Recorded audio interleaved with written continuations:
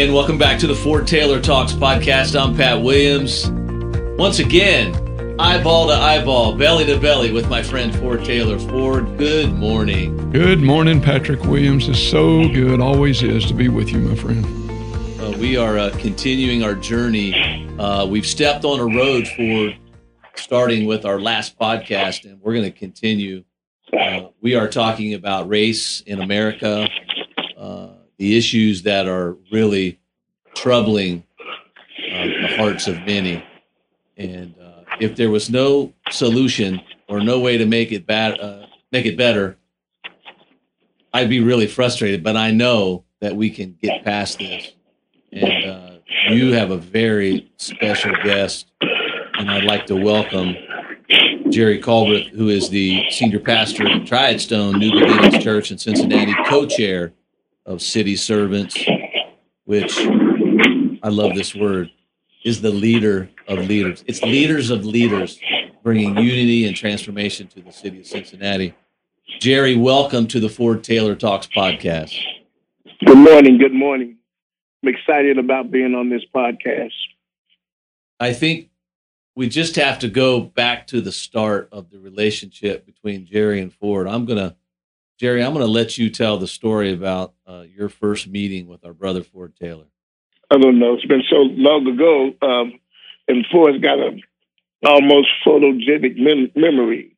I'm getting older, so it takes me a few minutes to put it all together. But based on my memory, and Ford, you can always jump in, but based on my memory, I think one of my earliest memories was Chris Beard, which is my co-lead for the City Servants. We were meeting over something and talking, I think, about this particular group coming to Cincinnati.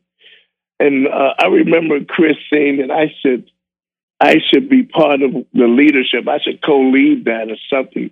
And I think he was the one introduced me to you, wasn't he, Ford? Yeah, we were both in the audience, and we hadn't really met, or maybe just shook hands or something. Of course, we could shake hands back then, but when we first walked in, then he stood up and said, it was called Impact World Tour, about bringing messages into the high school around unity and different things. And I had been asked to chair that.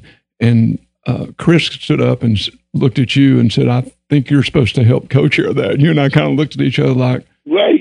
Okay, we don't know each other, but that sounds good to me. And so that was our first introduction with one another. So that's true. Right. I thought I had, okay, I got some of that right. You did. Yeah, I remember that. And of course, as Ford said, at that time, we didn't really know each other. But then we began, of course, to meet around IWT, Impact World Tour, coming to the city.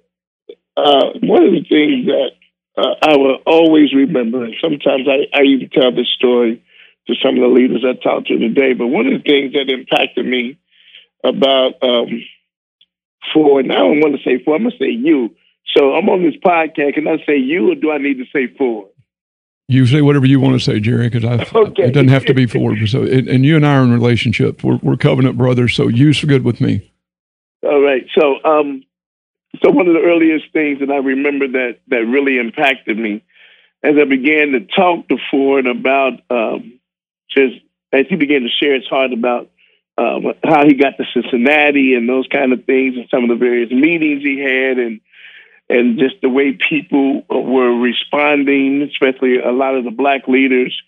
But what really moved me the most, there's two key things, but what really moved me the most was when we were talking to Impact World Tour leaders, and they wanted to come to the city, they needed an open door. I remember Ford making a stand and saying,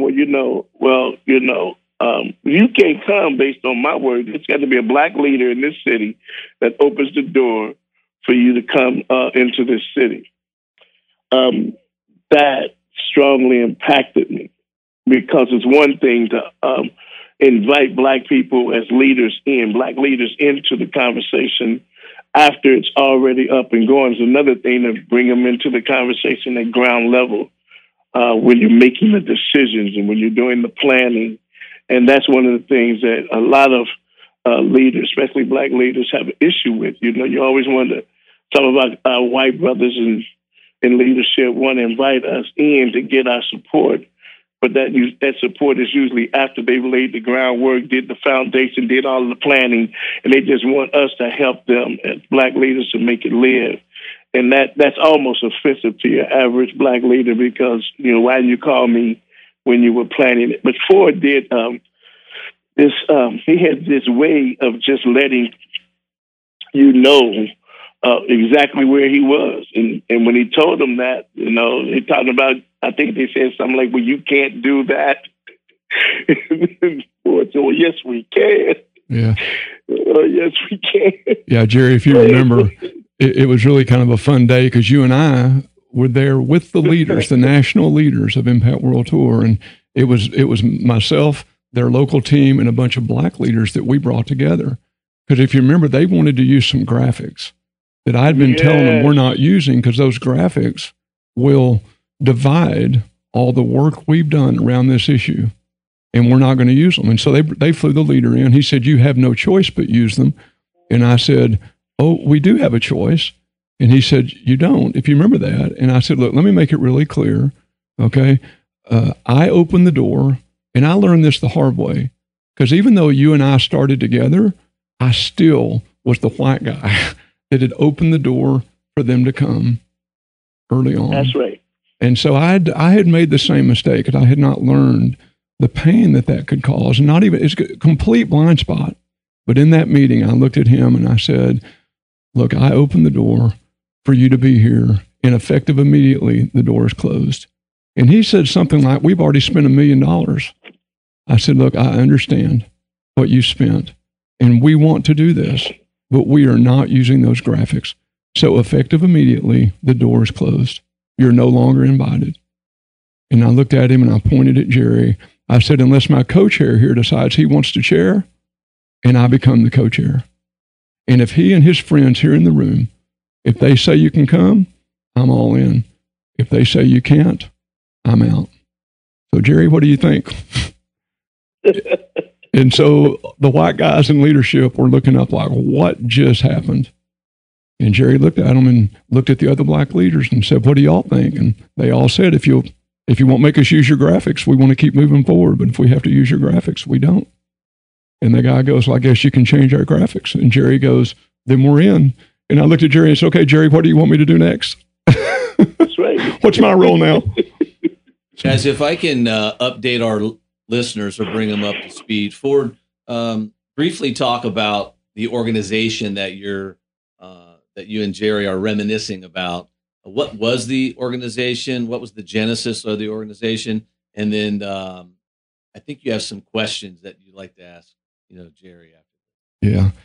What I really want people to hear is what happens when people who don't look alike can come to the table and share brains and share hearts, because they may not agree on everything. There may be things we don't understand, but way back then, the name of that group was called Transformation Cincinnati, Northern Kentucky. And it really was about uniting, bringing together leaders across all the different spheres of influence, the church, business, education system, even the police department's now involved, the government, some radio, arts, entertainment, media, medical care, to get them to come together. What if we stayed at the table and we had hard discussions about hard issues, difficult issues like racism and infant mortality and the prison system? I mean, things that we all believe needed to be changed, needed to be transformed. What would happen if we stayed at the table? So that was the genesis of the group that came together. And one of the events that we did was called Impact World Tour, about trying to go in and help our high schools. And so that's the event we're talking about. So that's how we got going. So Jerry, let me ask you a question. When you really fully stepped in to co-leading, I mean, you and I were co-leading the city sermons for a while. When you fully stepped into that, in my opinion, that day, something shifted in the room. Would you agree with that? Yeah, I would agree with that because, again, even with the city servants and the gathering of these leaders, Jerry Kirk, I don't guess it's okay if I use his name, but Jerry Kirk was part of the city servants. And I remember he said something to me one time about, he's an old white guy, Presbyterian, as he always says. but just has a powerful ministry in the world now, right? For it. Yes. And so he made a statement about leadership, and he said to me, I really believe. Said this to me one always. I really believe that if you step in and you lead this group, that I really believe that's God. And he gave that little laugh that he has, and I was actually hesitant to do that. Quite frankly, I was hesitant, but there was something that was said that shifted me. Let me start there.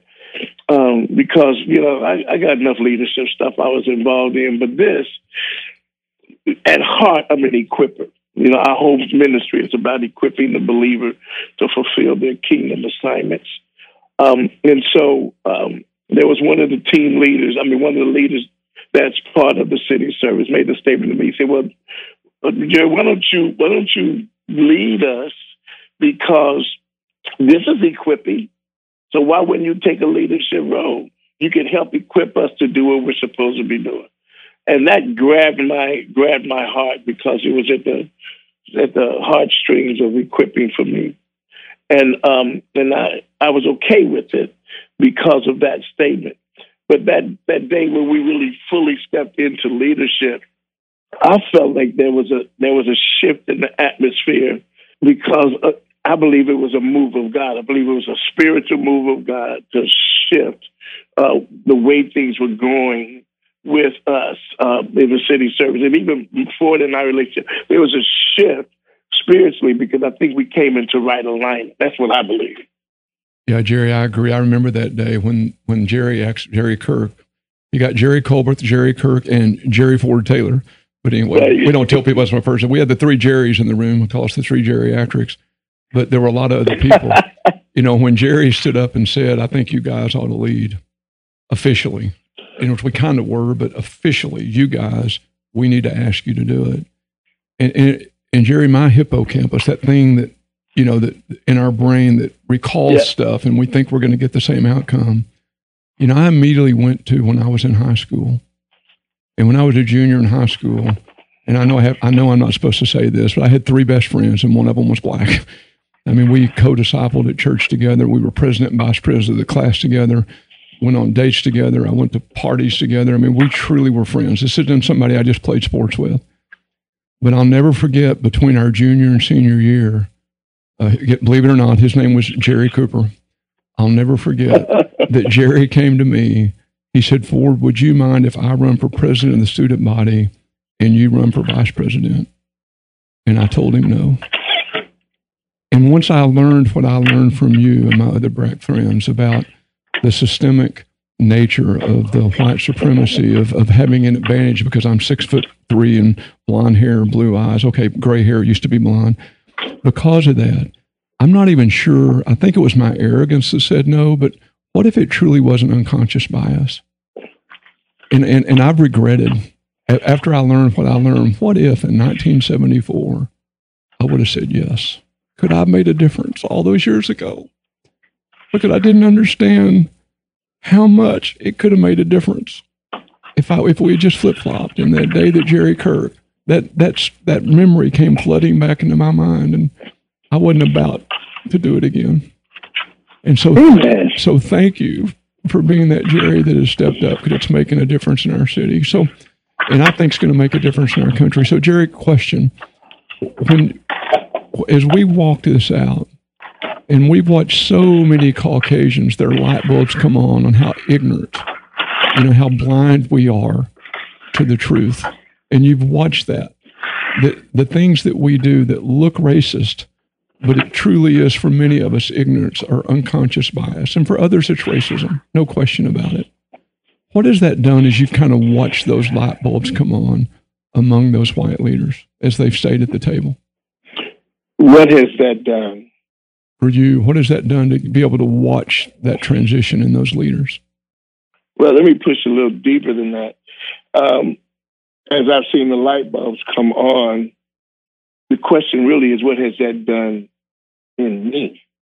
Because being black in America, I went through my issues with white people.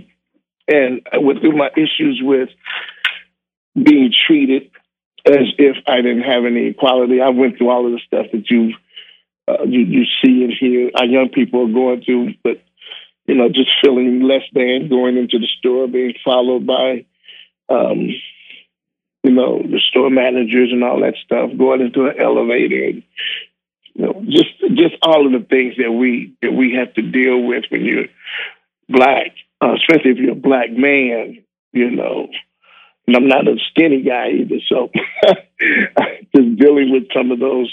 And so even being the things I went through as a teenager, being arrested for something I didn't do, being put in jail for something I didn't do, being found out that it was true I didn't do it, and being let out, and just the possibilities of spending years in jail in a penal system that accused me without any proof. I've just gone through all of that. So I had some real trust issues. One of the things the Lord had me to do is staying at the table with the city servants, because we're talking about them staying at the table, white leaders. I need to stay at the table as well, and trying to break those issues of mistrust. And it's not easy, especially when a person doesn't understand where you come from. That's why white people need to stay at the table, because you need to understand where you come from. You don't know my story, so how can you help me? And how can we walk together? So that was critical for me. So sitting at the city service table, and obviously people like you, and I have to be transparent, just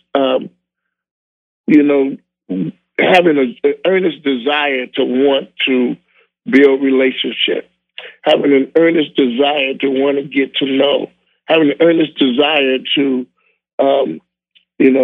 see things change. And I saw the genuineness there, because we've had some extremely difficult conversations. We've kept race at the center of the conversation, and you didn't leave the table because maybe it felt like we were angry Black men and all that stuff, but you stayed at the table and we had the tough conversation. And I've seen true repentance in your heart based on the things that you have profited from, being, like you say, 6 foot white, blue eyes, blonde hair at one point in your life. And so typical picture, but yet you became my friend and my covenant brother, and began to shift my paradigm on the fact that there are people out there who don't look like me, who can really care about me and my plight and our plight as a culture, and they not only care, but get on the front lines with his boots to the ground to help us walk out change. So I had to go through some healing, and some deliverance as well. And I'm much better now. I'm better now. But some of the things that offends Black people, especially leaders, some of the things that offend us, unless we know you. Like Ford just made that statement when I was young. I had this Black friend. Well, usually when I'm talking to people that have no understanding, and that's not Ford at all about this, but talking to people that have no understanding, they make statements like that. It's offensive. I didn't ask you if you had a Black friend. Are you talking to me? Well, when I had, one of my best friends is Black. That don't mean you know him. That doesn't mean you understand what we're going through. It doesn't mean you understand how we feel. So those kind of statements polarize. They don't make me feel like we're close because you got a Black friend, Yeah. And I don't know if that's done out of ignorance or you just trying to avoid the situation. Right now I'm feeling like going all over the place. So let me zero in and see if I can just answer your question, because now some things are rising up. But the bottom line is, when you get to know people, and I'm so glad that God had put me in this place to get to know some of the leaders around city servants and to get to know Ford and work as a co-leader with you on the city service. And I really felt, and to be honest and be transparent, I always want to be honest, but I want to be transparent. I really felt a sense of loss when you couldn't be at the table with me on a regular basis, because there was so much I was drawing from you as well, and just your transparency. And, if something happened that was offensive, you would just speak to it, and you bring it out. And it took a boldness and it took courage to do that. And that was important to me.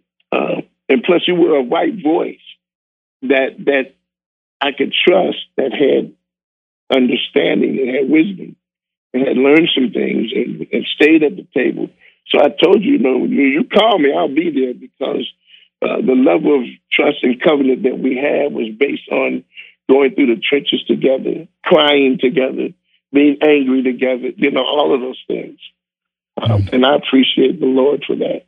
Yeah, Jerry, we have shed some tears together, and you've taught me so much. And again, I think what we've learned, one of the things we've learned from each other, and about others, is this continuum of racism, conscious bias and unconscious bias that we can have based on the color of skin. And I'll never forget one day, and again, just one of those places of ignorance. We were meeting with the city servants, and a new guy came in asking, okay, how did you guys get here? We're trying to start a group, and how did you get here? And I'll never forget, he's one of the leading pastors in our city. And we were having this conversation. He looked up and he goes, I understand what it feels like to be black. And I kind of rolled my eyes and thought, here we go again. And we asked him to explain that. He goes, well, I'm a pastor in a fairly affluent community. And when I go into the restaurant in our community, I can tell that people are looking at me like, you're a pastor. And so I know what it feels like to get looked like at that because you're different. And I just wanted to reach out and strangle him, but that was okay. And so I asked immediately, could we take a break? Because I didn't want to embarrass the guy in front of everybody. But sometimes, as you know, I'm okay with getting out there because I want to be told when I do something. When I say something that can do that, please tell me. But we went to the restroom, and I said, can I ask you a question? He said, yeah. I said, do you have a choice on whether you're a pastor or not? He said, well, of course. I said, those guys you just said that to in there, they don't have a choice whether they're black or not. So I want you to hear that what you just said makes no sense whatsoever. None. To the men that you just said it to. And he came back in, if you remember, and immediately apologized and said, man, I want to be a part of this group instead of starting a new one because that's life-changing. But Jerry, you're one of those people, one of those dear covenant friends that taught me so much of this, that allowed me to hear and learn of my own unconscious biases that I didn't think I had, but I didn't even know they were there. And so thank you for that. And I got one more question for you. So when you're watching the media and you're watching what they're showing in the media, because as you know, Jerry, we've worked with lots and lots of leaders. And I work with leaders around the world that have a different color skin than I do. And I don't know very many of them that are very violent, including the leaders in Cincinnati that I'm watching try to have peaceful protests. Leaders in these other cities that are trying to say peacefully, hear my heart, hear my pain. Let's change this nation together. Yet there's a small percentage that's taken those people, and that's what we're seeing on the media is that small percentage. All those peaceful demonstrations crying out, love me, see me, let's be a part of this together. Yet the media is showing that small group that's trying to keep us divided. How does that make you feel? Well, quite frankly, if it wasn't for the fact that I'm a believer and I do have a hope in God, it keeps me at a place of peace. But it angers me. It angers me because when you look at the media and you look at the things that they're highlighting, they always highlight the violence, always highlight the negative. But you know what? What we're seeing on television, what we're seeing in the media, and there are people who are legitimately protesting in peace. But it's the negative narrative that the media and and quite frankly, white America puts on the black man or the black people, because it's always highlighting here's the things we go through a lot. Two people, and here's what black people go through. I know this for a fact. The news comes on and they make a news flash. Man kills woman. And so we knew when they say man kills woman like that, we know he was white. Because here's what we hear when somebody black does something. Black man did this. Black man did that. And so the narrative is always painting this picture of the violence and the violence that black people are doing, and never highlighting the good. Just the other day, I was reading something, and we've been talking about Black Lives Matter, and we can go back to when that first came out, Black Lives Matter, and then the narrative was people start hollering, well, now all lives matter, all lives matter. And what that does is that says that black people are important, because, we know all lives matter, but we're not talking about all lives right now. We're talking about the black people that are being abused, or the black people that are being murdered. We're talking about Black Lives Matter too. We could add the two, maybe people would understand. But yeah, we know all lives matter, especially as believers. But what about those that are being abused? We don't make those kind of statements. All children matter, but yet we will make sure we highlight children that may have cancer, or children, the Jerry Lewis Marathon, that was highlighting those who were going through pain and hurt. But, you didn't see all of the other groups running around saying, well, no, wait a minute now, all sick kids matter. Come on.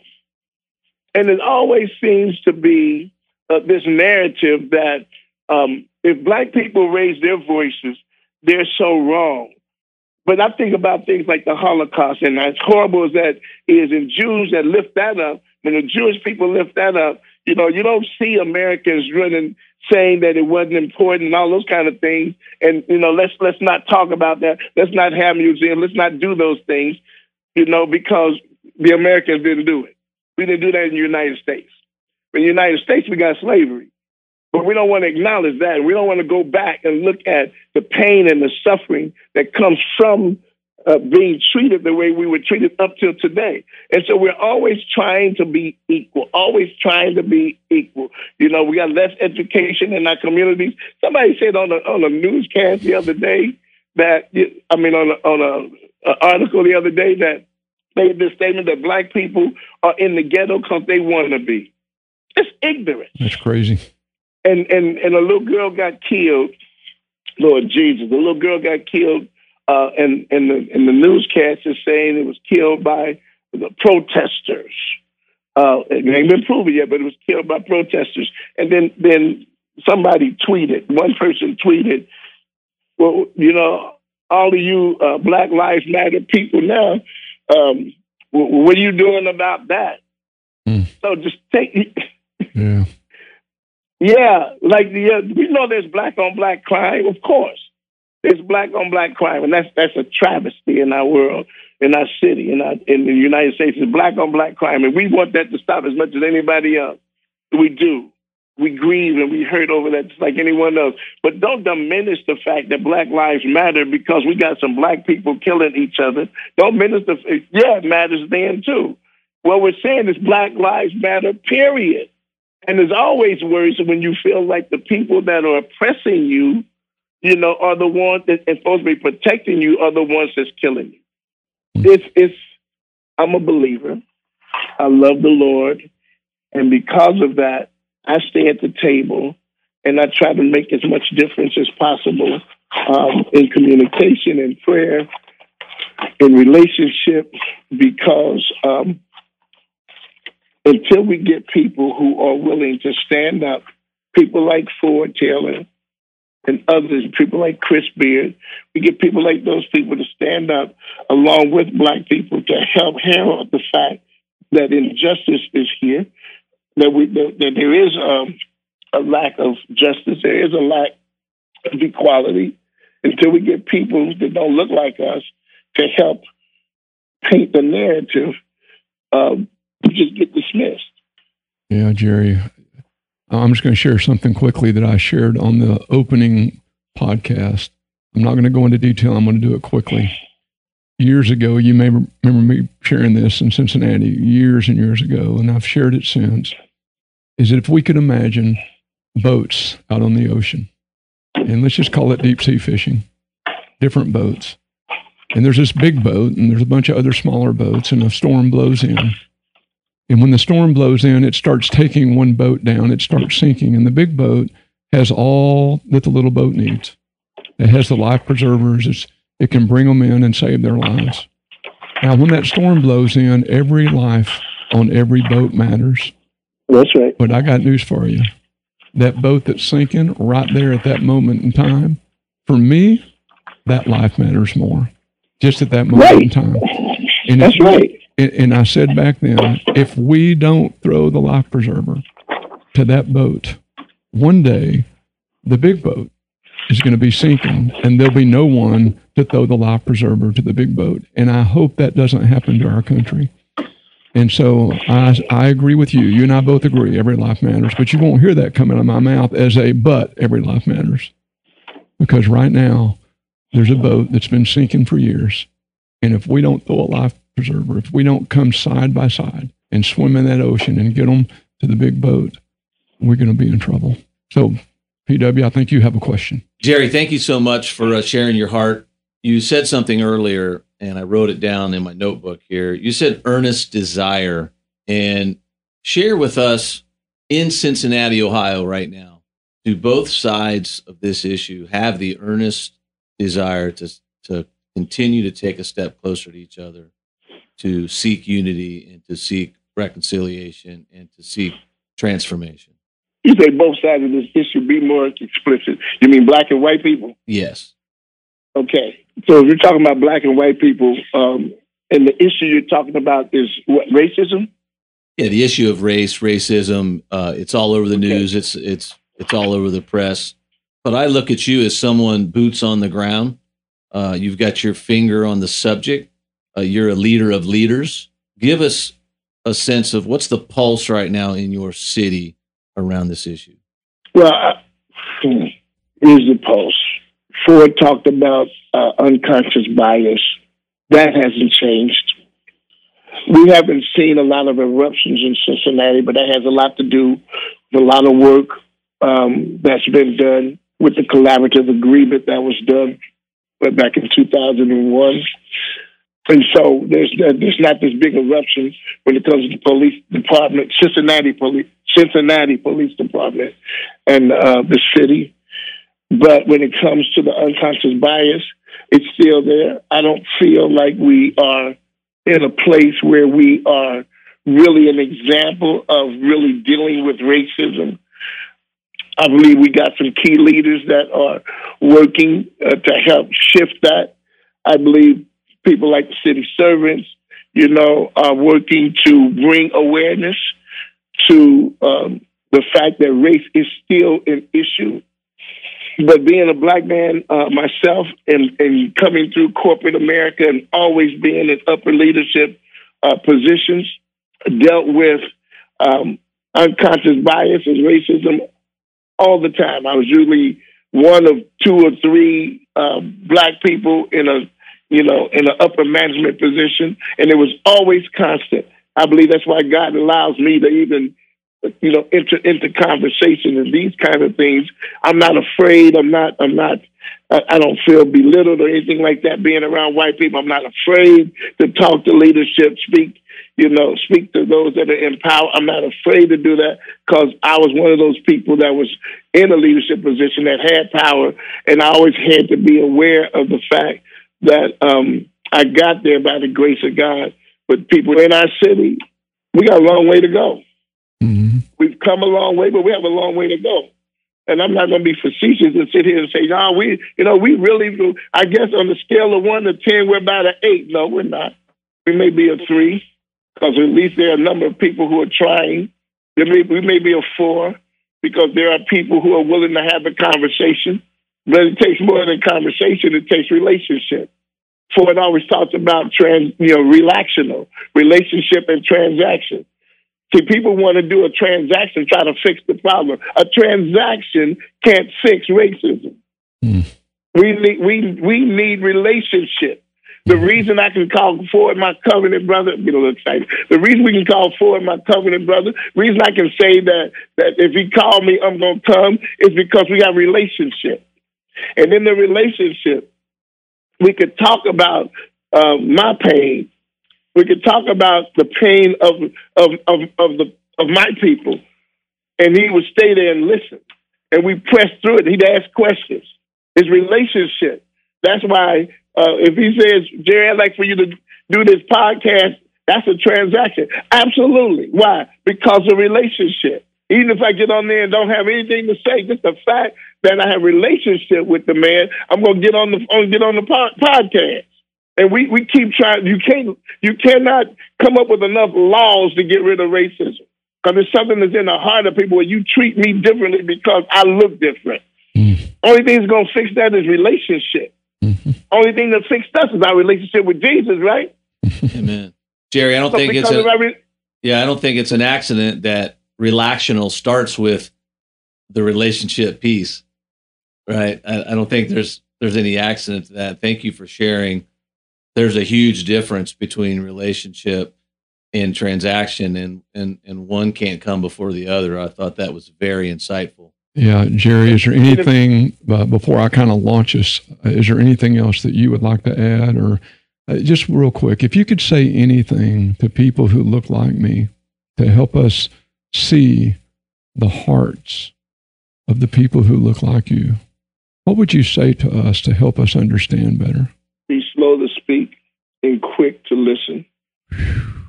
Wow. That's just profound. Yeah. People who look like me, if we just quit saying, but what about? We weren't there. We didn't own slaves. Can you just please stop saying those things? Can you just please listen? Hear the pain, get in the relationship. Because if we do, guess what? We can all together. We've said it over and over again. Let's get lit. Jerry Colpreth and I, we get lit together. See, we've learned to love others and care more about them than how we feel about how they feel about us. And from that, we believe that together we have influence that we couldn't have alone. And that gives us an opportunity to influence up to our city leaders, maybe even our nation's leaders, but up to our bosses, our coaches, and across to our peers, and even down to those who might follow us. And then we have more and more influence with ourselves because we're able to speak into each other's lives. And from that love, influence, we can see transformation. That process that allows us to become something different tomorrow than we are today. So what would happen if we had leaders who cared enough about getting taught, trained, and equipped on how to love, influence, and transform? Might we have an impact, a transformation on individuals, organizations, and who knows, maybe even cities and nations. Before, let me ask you a question. Yes. Even as you say that, let me ask you a question. What did it for you? Why were you willing to do the work, because it's a work, to do the work of building relationship with people who don't look like you? You could have taken the position that most do and lived in your own unconscious bias and just went through life, believing that black people are just the way they are because, they don't want to do better. What shifted you? Wow, Jerry, it's I don't talk about this as much on the show. We're trying to reach a very broad audience to try to get them to get to a place that I'm about to share.